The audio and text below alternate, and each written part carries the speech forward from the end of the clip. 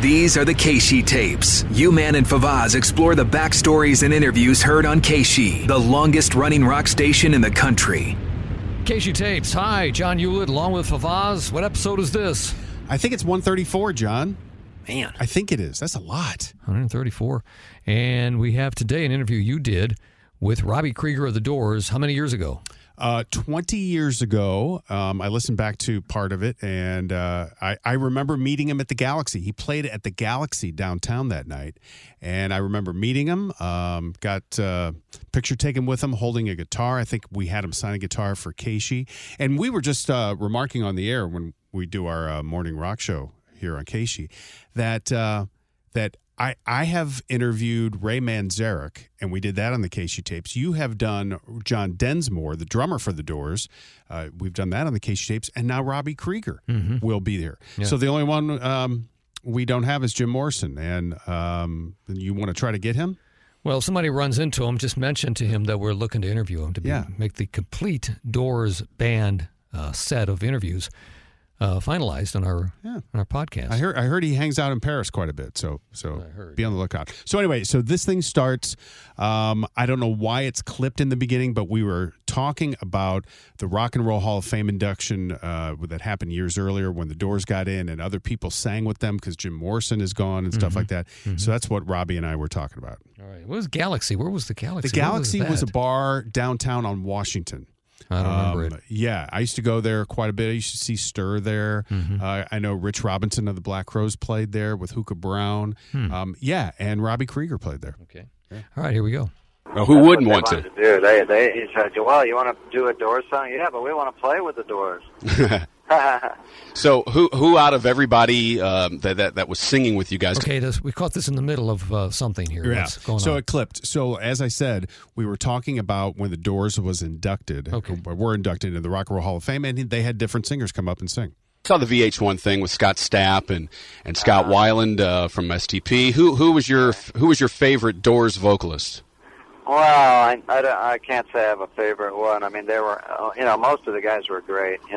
They really were, and some did better on the TV show than others. But a lot of them didn't have time to rehearse because it was really a nightmare to get that show together because everybody was on tour or they were doing this or that.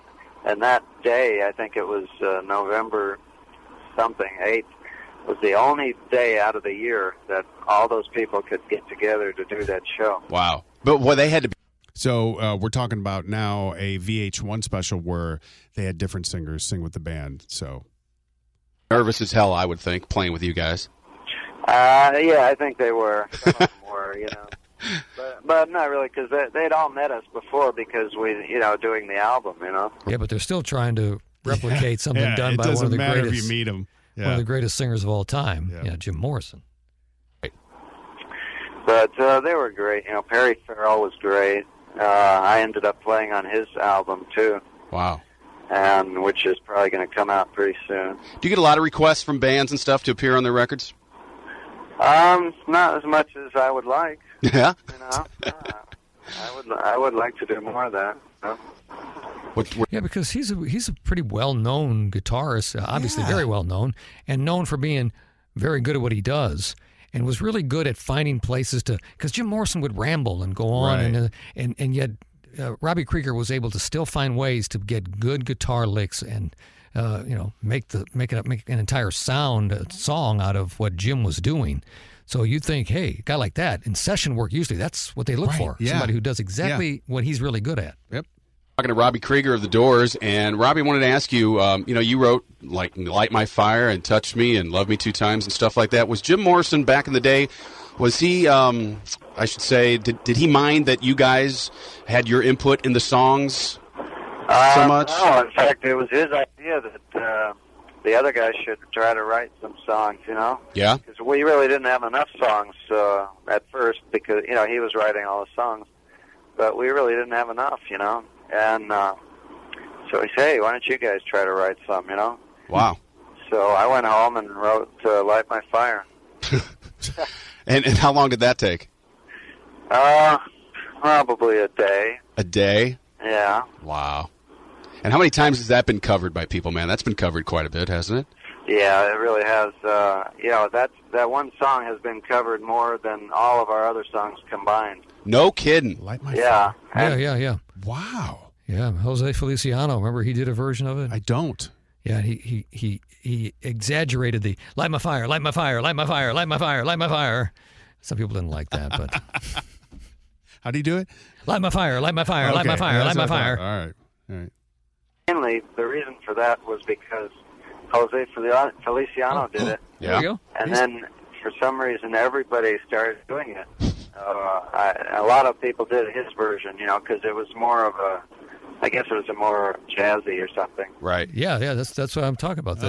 He kind of jazzed it up with light my fire, light my fire. Yeah. And a lot of jazz people did it, Woody Herman and people like that, Buddy Rich, as well as rockers. And I bet that song has made you a pretty penny, hasn't it? Well, it has. I wonder how much. Does he get into it? Please say the number, please. No, we No, don't. unfortunately, we split everything 4 ways, so Right. I didn't make all the money. But still must have been nice. One other question about the Doors. Yeah, that's the thing with some bands, Somebody come in and write a song by him or herself, Right. and the person who wrote it got all the money. And in other bands, it was more of a gang type thing. McCartney and Lennon is an example. Everything they wrote, John Lennon and Paul McCartney shared, even if Paul wrote the song himself or John wrote the song himself. And they did that often. They wrote many songs by themselves, but everything was split two I think ways. Van Halen was the same way. I can think of them. Yeah. You want to know how much Robbie Krieger is worth? Because I figured that's what you were going to ask me. Well, okay. $15 million. That's it? That's it. That's all it says. Huh. I thought he may be worth more than that. Were you guys ever jealous or envious of all the attention that Jim used to get compared to the rest Not of you? at all, really. In fact, I was glad I wasn't in his shoes, Right. That was a lot of pressure.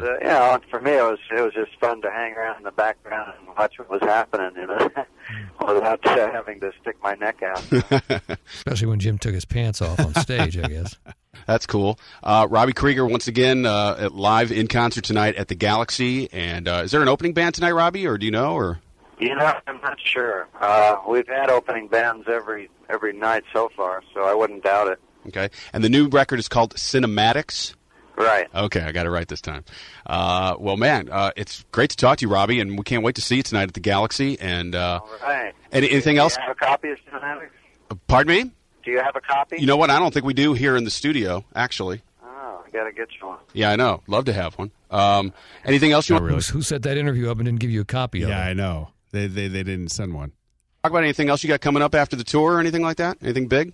Well, I'm trying to get into the movie soundtrack business. Are you? Yeah, and I have one coming up. It's called The Stir of Echoes 2. Oh. Remember that movie? Yes, I do, actually, yes. Yeah, No, I with don't. Kevin Bacon. Right. You didn't. Oh, no. Yeah. Me and movies. Kevin Bacon was in it. Ooh. I'm doing a sequel to that, so I'm Cool. supposed to do the music for that. A sequel to a movie we've never heard of. That's probably not a good idea. All right, then. Well, Robbie, man, it was a thrill talking to you, man. And Robbie Krieger, The Doors at the Galaxy tonight, downtown St. Louis, 1227 Washington. Just try to show up and get in the place and see Robbie Krieger. And, Robbie, thanks for taking time out to call us, man. All right, you won't be disappointed. All right, let's do another one that Robbie did. This. All right, there you go. Yeah. Yeah. He was it a nice guy, Yeah, it was a man. good short little interview there. Yeah, and I remember meeting him. Now we were in the basement of the Galaxy, and took a picture with him. I got it somewhere. I don't know where it's at. And he was just a good guy, man. Yeah. Yeah. How can you not know where your picture is with Robbie Krieger? Oh, because I, like you, John, have many, many, many pictures with different people, and it just gets lost in the shuffle.